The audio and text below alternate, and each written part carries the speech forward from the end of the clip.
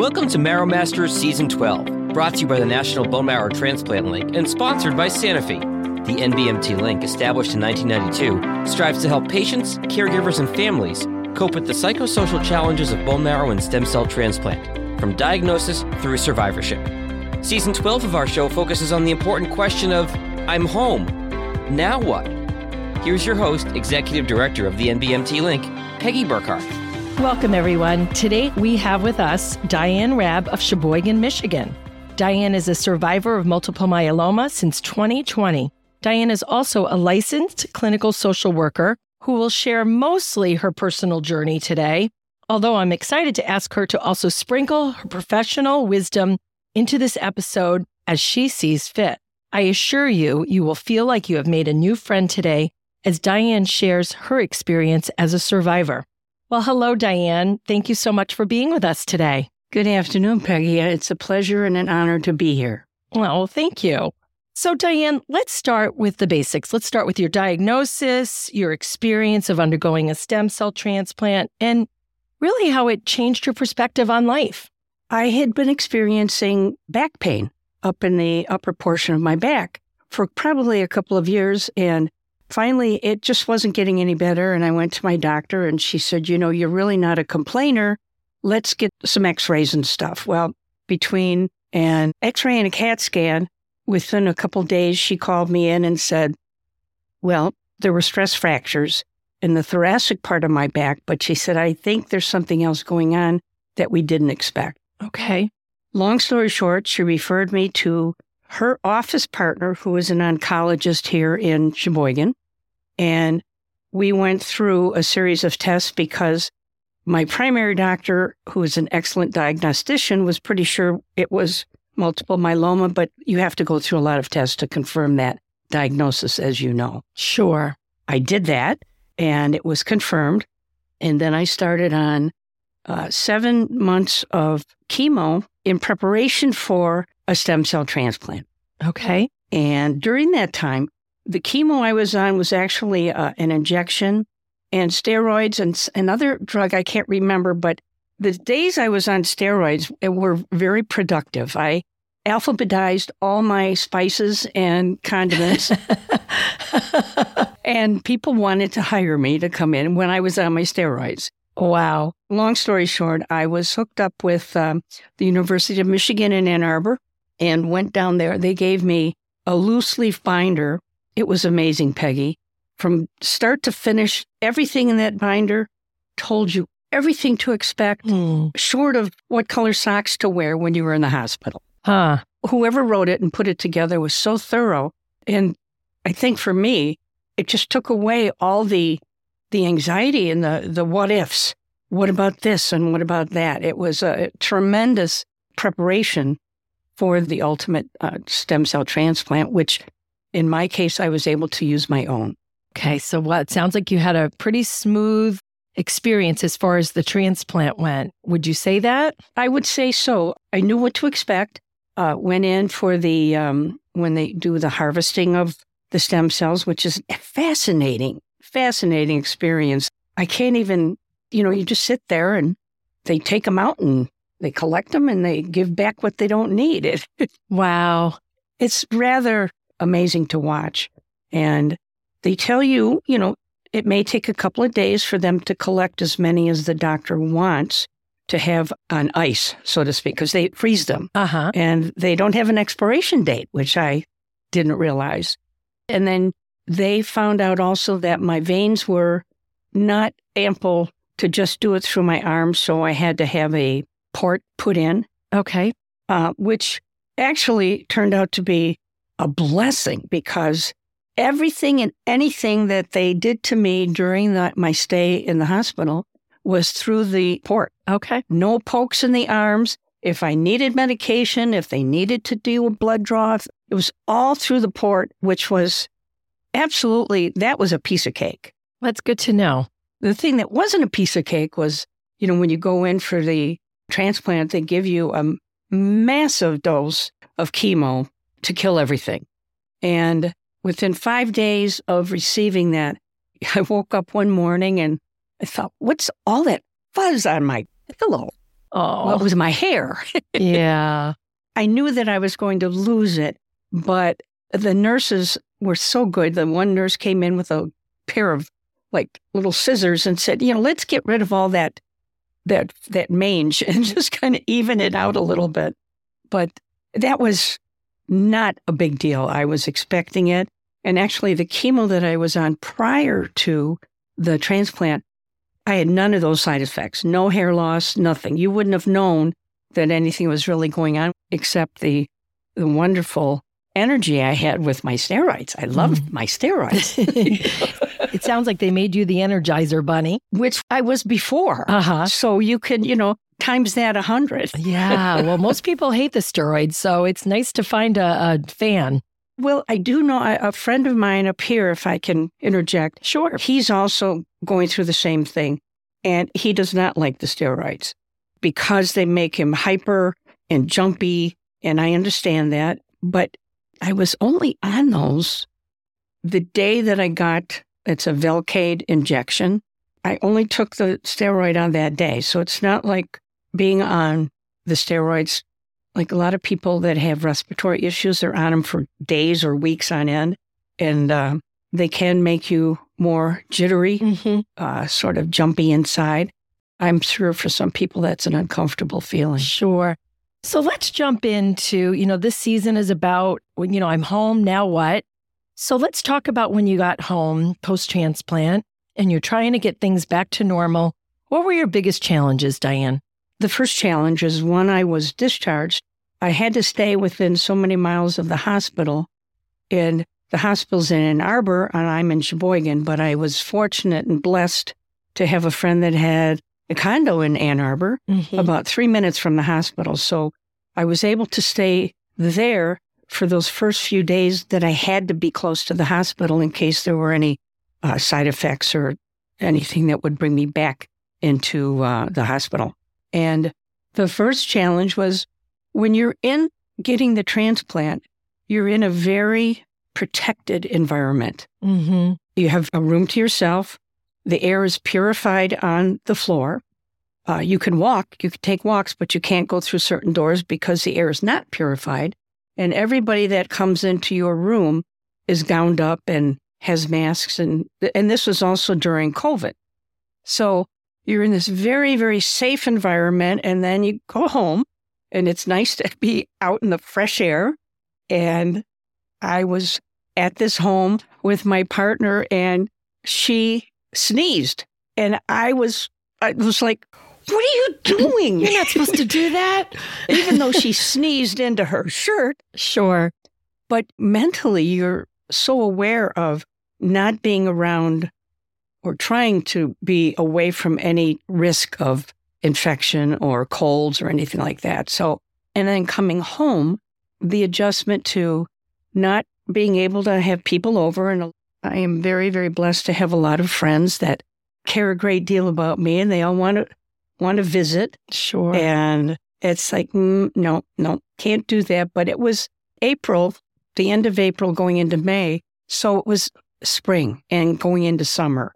And, there's that 100 days of quarantine after the transplant. And so people, when they wanted to see me, they came over as long as we could sit outside. And if it was raining, they would wear masks indoors. The adjustment also to showering every day and using a clean towel and washcloth every single day. Okay. Preparing food, making sure that it's not necessarily on a wood cutting board, but maybe plastic that's more easily run through the dishwasher.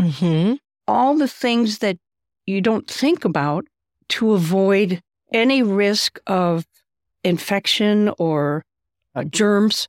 Even when the lawn guys would come by to cut the grass, I had to come in the house and close the windows and everything because of all the stuff that is being blown through the lawn, through mold and different things. So it's funny because I love the smell of a fresh cut lawn. I was just thinking that. When it's first cut, it just smells like summer. Yes. But you have to stop doing what you used to do and think about it. Even Joan would say to me, do you want to go for a car ride?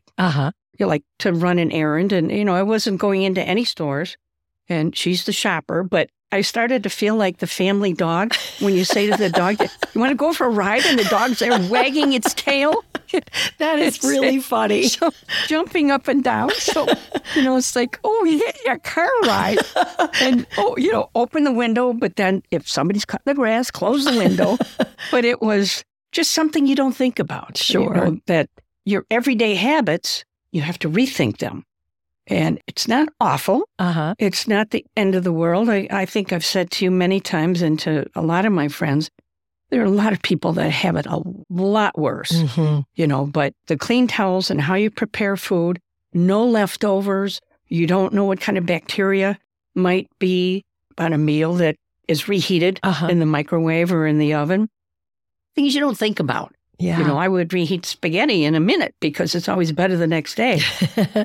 But you don't, because there's just too much of a risk for the things that you have absolutely no immune system against. That is so interesting, Diane. And also the extra expense, more laundry with the towel situation and more, more groceries. I love leftovers, so that would be terrible for me. But again, we also know this is short-lived. Right. There will be an end, and it's what you have to do. So let's move on to more of the physical changes that you encountered when you got home. Probably, and I'm pretty sure that most people that have been through a transplant like this or any kind of chemo is the fatigue. Physical changes, I lost some weight in the hospital, and part of that was when I had that first massive dose of chemo, I had 5 days of nausea. So toast and tea doesn't really take you far. Dry toast and tea.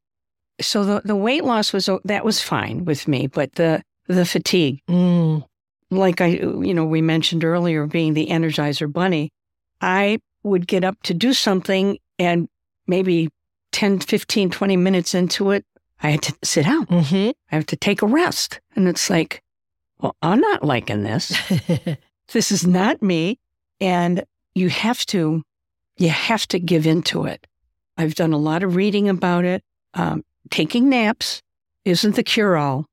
It may feel like that's what you need to do, and if that is how you feel, then you should listen to your body and do that.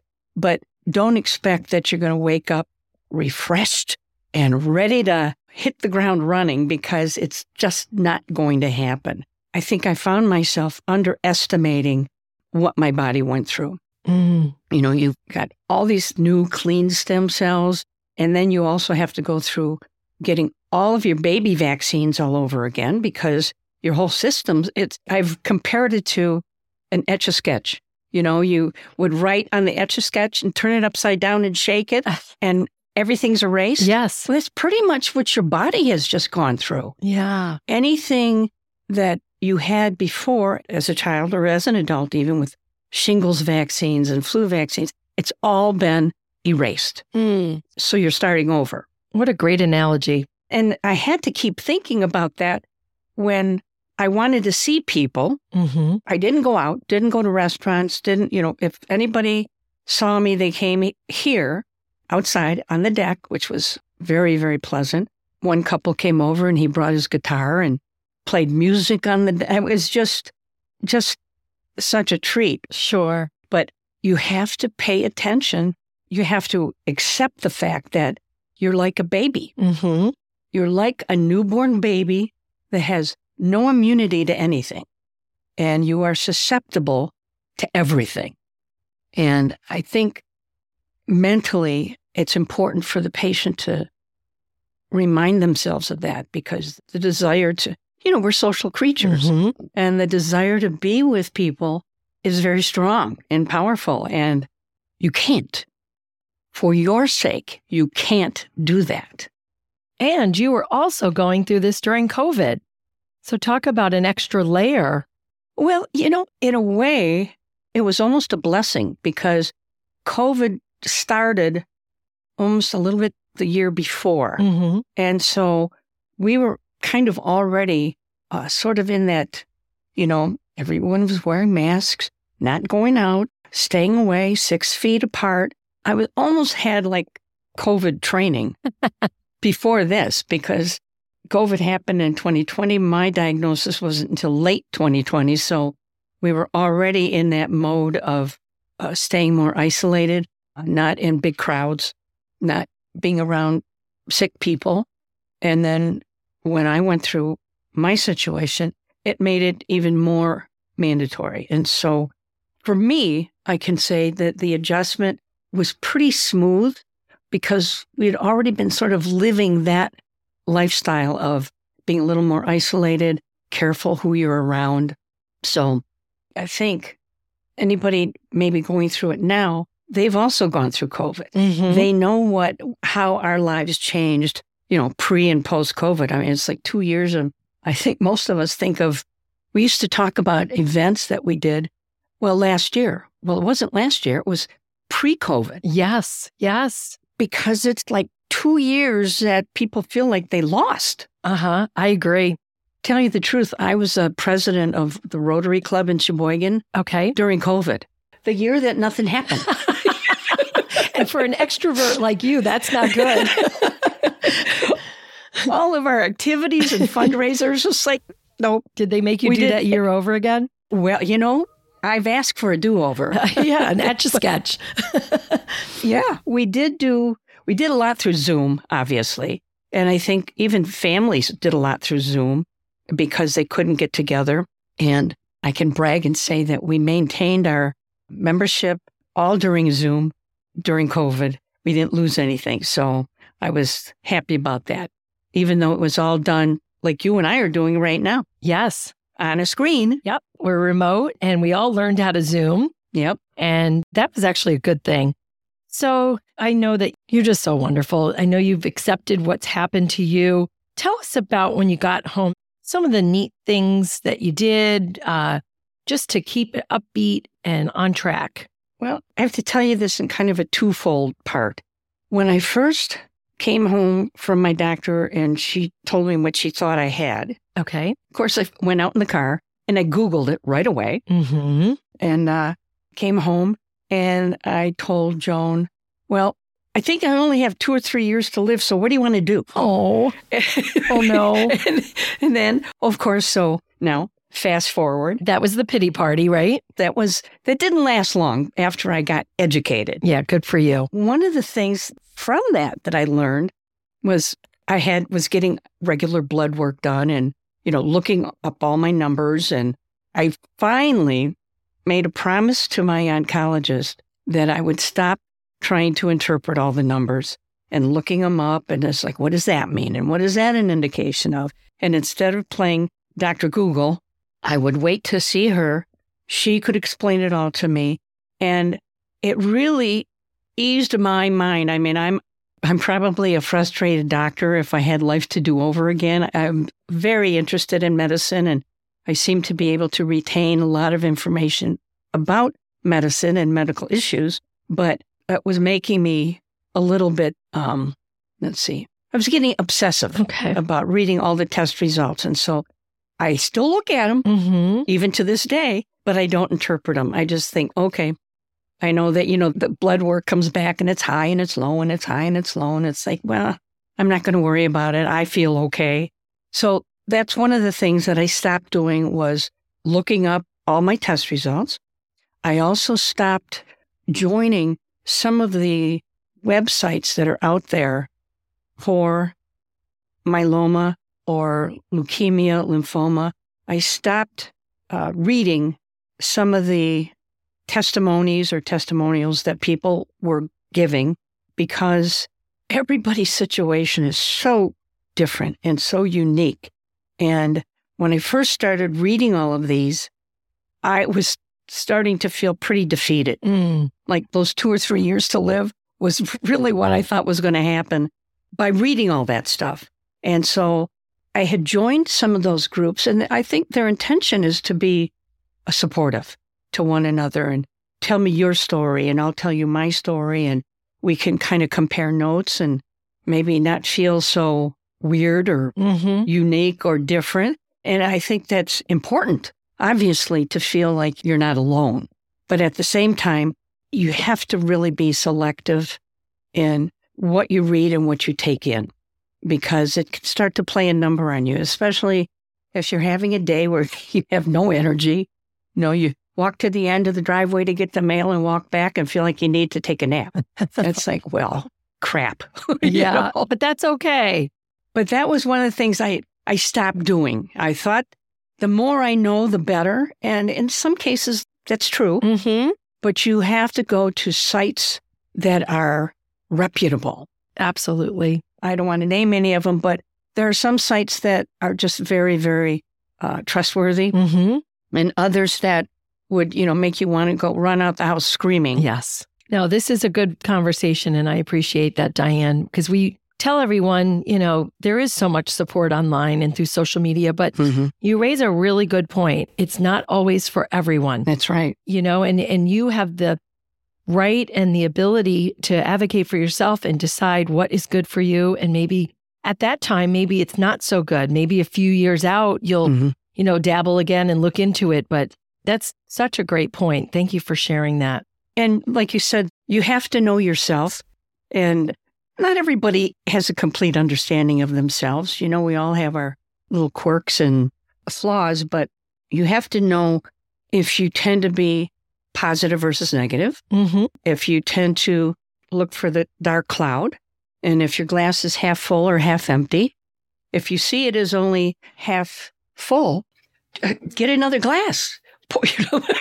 Well, there's some words to live by. Absolutely.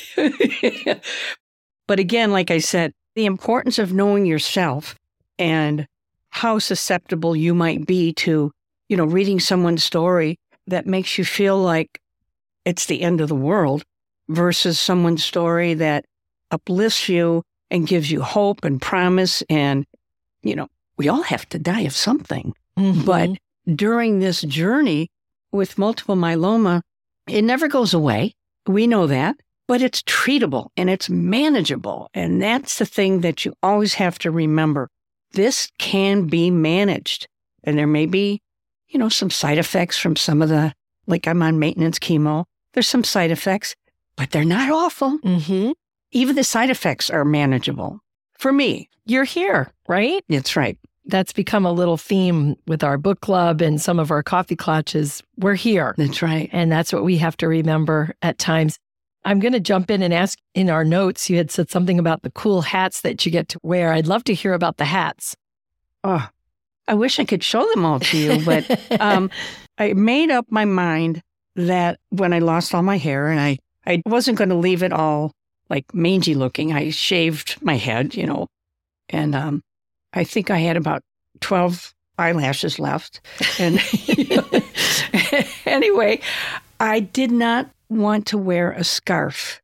I see so many ladies in particular, because to me, it just screams, I have cancer. And I didn't want to do that. And I didn't put a lot on Facebook, social media. I mean, people tell you, when they fart. I mean, it's like I wasn't interested in doing any of that. Only people close to me that I shared that with. But in the interim, I got red sequins hats. I got City of Sheboygan hats. They're all baseball caps. Okay. And some of them are like, I don't know how to describe it. It's more like you pull it down over your whole head. It's hard to describe. But so I wore the hats, and the hats were a lot of fun. Oh, good. So I enjoyed that part of it. And I will tell you, when I did lose my hair, I did pray, and I asked God, when it comes back, I mean, I knew I was going to lose it. No big deal. When it comes back, could you make it curly and platinum? And well, it actually came back wavy, curly wavy. It's very pretty. I get to see Diane for about a year. And then my old hair came back. Oh. Which was poker straight. Okay. And now this year, you know what? It's got a mind of its own. And it did not come back platinum. The gray is still there. But at this point, I say this almost every day. It's only hair. Some days you have good hair days and bad hair days and bad hair days. It's only hair. I don't worry about it because it's the least of my concerns. And you look marvelous, so don't worry about Thank you. Thank you. Okay, so Diane, your career as a professional counselor, you had that advantage. Let's be real. How important is it in your mind that people feel comfortable talking with a professional post-transplant if, in fact, they feel like they need it? Well, I'm probably very biased in this area because I believe everybody can use therapy. Everybody, including myself. Even before I finished graduate school, one of our professors encouraged us to put ourselves in therapy. And you really kind of learn more about how to do it when you're in it versus when you're in the academic world. They don't really teach you how to do it. But I think that the most important thing is being able to talk about it and not bury it. And kind of a good example, when my mom was terminal, she was in the hospital, and my dad and I were at the hospital, and he went to get a coffee or something. And this young lady came down, and she identified herself that she was the hospital social worker. And I said, you must be here for my dad. He just stepped away. And she said, no, I'm here to talk to you. Okay. And I was like, me? I'm a social worker. I can, So, being your, what is it, the old saying that he who treats himself has fool for doctor? Okay. So for me, it was hard to say the word cancer. And I didn't realize that for almost a year. And when people started finding out about my transplant and everything, they said, oh my gosh, we didn't know you had cancer. And every time they said that, I could feel my body stiffen. And I always wanted to correct them and say, well, I have multiple myeloma. It was easier for me to say that than to say cancer. And it took me a long time, even to this day. I talked to my brother the other day, and he said, so how's your cancer? Yeah, it's a terrible word. My numbers are just fine, But for me, maybe other people would find it a lot easier, but if you don't, I think it's normal because I think we have such a notion of the word, and it's an awful disease. I don't care what level or what part of your body has it. It's just awful. For sure. It sucks. But in my case, in a way, I feel blessed because I have a cancer that can be treated and managed. And I do what I can with the doctors and the medications to, behave myself and do what I need to do. And that's part of it. And I don't know if being a therapist has made me better at that or not. I have to be aware of my own tendency to be. Denial is such a wonderful thing. But when you're mad or when you're angry or you're sad, it's okay. Express it. And we all express that in different ways. So as long as you're not doing it in ways that are hurtful or destructive to you and your progress, feel it. Feel it because it's there and it's legitimate. Wow, Diane, thank you for that. Thank you for the pearls of wisdom there. Well, we have been at this for a bit and we're going to start to wrap things up. I guess I want to ask you if you could share with listeners, and I think you have a little bit already, but just your best tips when you got home. Anything else you may have wanted to share? Because people listening to this episode today, they're looking to figure it out when they get home. So anything else you have to add? I would say do what they told you to do in terms of, watching for bacteria and germs and infections and, staying away from people. If you do go out or if people come over, you can wear a mask. They can wear a mask. Do that for yourself. We've all had COVID training for that, so it's not necessarily awkward, but do all of that stuff those first 100 days after you get home. Keep yourself safe. Take walks. If you have the energy, take a walk every day. Even if it's just 10 minutes, 15 minutes, you could do that 2 or 3 times a day if you feel like it, if you feel like you have the energy. Shower every day. Get ready like you're going to go someplace every day. Like you're going to face the day, even if all you're doing is going out on your porch or walking down the street or sitting on your deck or going for a car ride and wagging your tail, Yeah, I love it. And I think looking for value every single day in whether it's relationships, friendships, your partners, spouses, kids, grandkids, pets. I think when something like this happens, it gives you a whole different perspective on what's important.